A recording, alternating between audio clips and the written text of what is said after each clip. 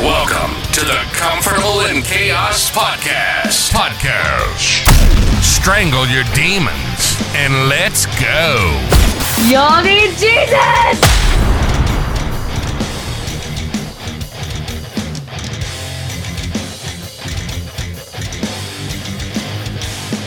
Welcome to the Comfortable in Chaos Podcast. We are here again, and of course, I am your host, Eric Hellberg. And what do we believe around here? That we're just like Einstein, not in brain power, but that we have no special talents. We are just passionately curious about all things pertaining to men, and how in the hell did we get here? And where is it that we are going? For this moment, though, let's go backwards. I will apologize because I didn't adequately develop some of those ideas presented in episode number 2. There's just so much to go with here. I mean, we're the culmination of all these experiences, our whole life. A lot of them we don't even realize, because in order to get through them, to rise above them, and to take on a role in the direction that our life is going, a lot of times we don't even acknowledge them. You heard me talking about pushing down.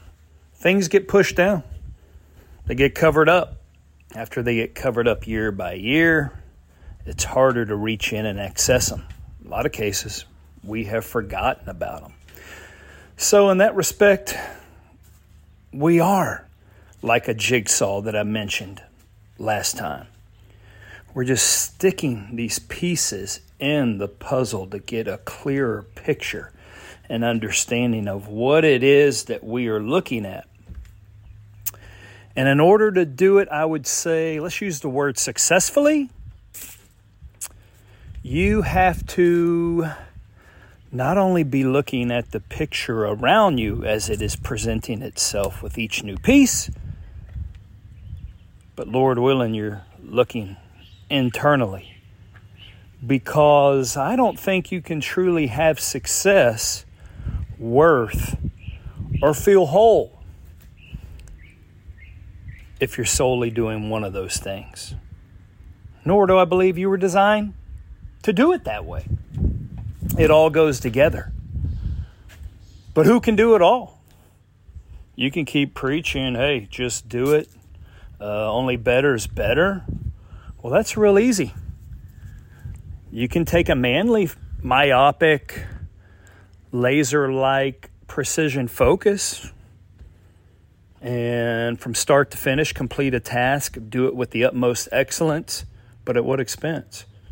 Or you can be like my wife, juggle 10 things at one time. They're all adequate, and believe it or not, they usually are more so than that, and they all get done.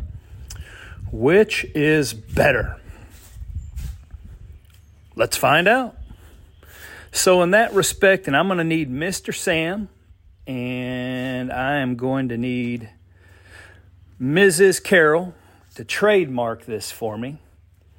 I've been thinking about it, and these two individuals were instrumental in helping me get this podcast going for you guys. And it's your podcast. We're doing this together. We're growing together. We're feeling these things together. And we're going to take action on them. But what I've surmised is that, did you know every one of us is an artist? Yeah, it's true. The way we live our lives is our artistic expression. That's the output from the input. Some of the input we didn't stick there.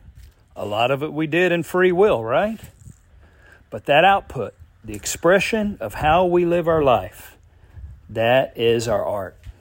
That is our canvas. That is our instrument. So we're all artists. And how we live our lives is our expression. In living out this life, I mean, you can definitely create a monster that has to be fed. We all get so busy, we all lament it, but we don't stop. And if you're like old Jordan Peterson and you truly have some accountability, civic responsibility, conscientiousness, let's say, maybe you're always striving to do something else. Lord willing, you're not trying to just insert something in there to be busy, but it is easy to do.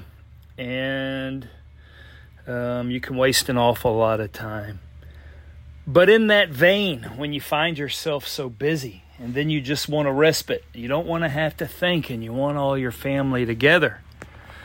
What we have found ourselves doing here lately is binge watching movies. We never did that. We were always so sold out on being productive, doing more. Something else had to be done. Certainly something had to be maintained. COVID may have changed that some, but maybe it's because the kids have gotten a little bit older. Our 19-year-old, soon-to-be 20-year-old daughter and our recently turned 14-year-old son. But maybe with those ages and understanding, the content's changed. And you can only watch Frozen so much, but hey, there's some good messages in Frozen. But yeah, we've been binge watching movies. The only problem is our kids now kind of are starting to come and go. We still have some tough schedules, my wife and I. One of us is always with the kids, but one may not be there, watches the movie with the other, so they missed it, and so then we have to sit down, rewatch it. And if you're like our family, you start watching it, but there's restroom breaks, there's snack breaks. We try to make it profound, whereby we actually visit with one another, so you're not sitting there like mindless automatons soaking in the movie. Although that is what's good about the movie. You don't have to do anything, and you don't have to perform, and you can feel exactly how it is that you would like to feel based upon what is being shown to you. But sometimes these 2-hour movies, they may take 4 or 5 hours by the time we talk and visit and do. And it's a lot of fun. We've come to enjoy it. Last night we watched one. It was called A Million Miles Away. And it was the story of engineer and astronaut Jose Hernandez and his family's struggle because they were migrant farmers. And the dude rises up, despite all that, to become one of, I think NASA would tell you, 500 or less people when you include the International Space Station and the shuttle flights at all, that have ever gone up into orbit and or space. And it had a profound impact on me because it just reinforced what I had always seen on my wife's side of her family, half of which are still in Mexico. And my wife has done some amazing things and also grew up as a migrant farmer. What really stood out for me, though, was the sense of familia, family. And despite all the obstacles and all the numbskulls that these people will have within their families, they never abandon one another. They always stick together, and it seems that they remain united in a common cause. Isn't that what we all want?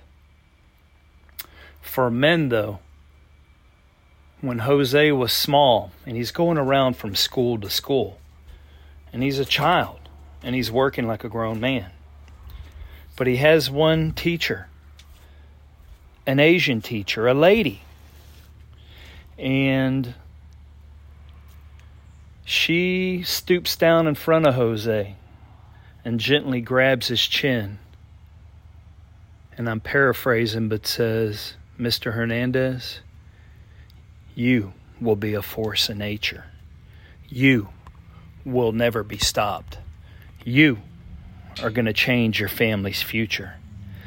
That lady saw something in him, and it had an incredible impact on astronaut Hernandez. And right before he took off on his mission that he had tried so hard to get to and had paid such an enormous sacrifice, and really, he's doing his thing, right? He's just trying to get better and better. It was his family who sacrificed.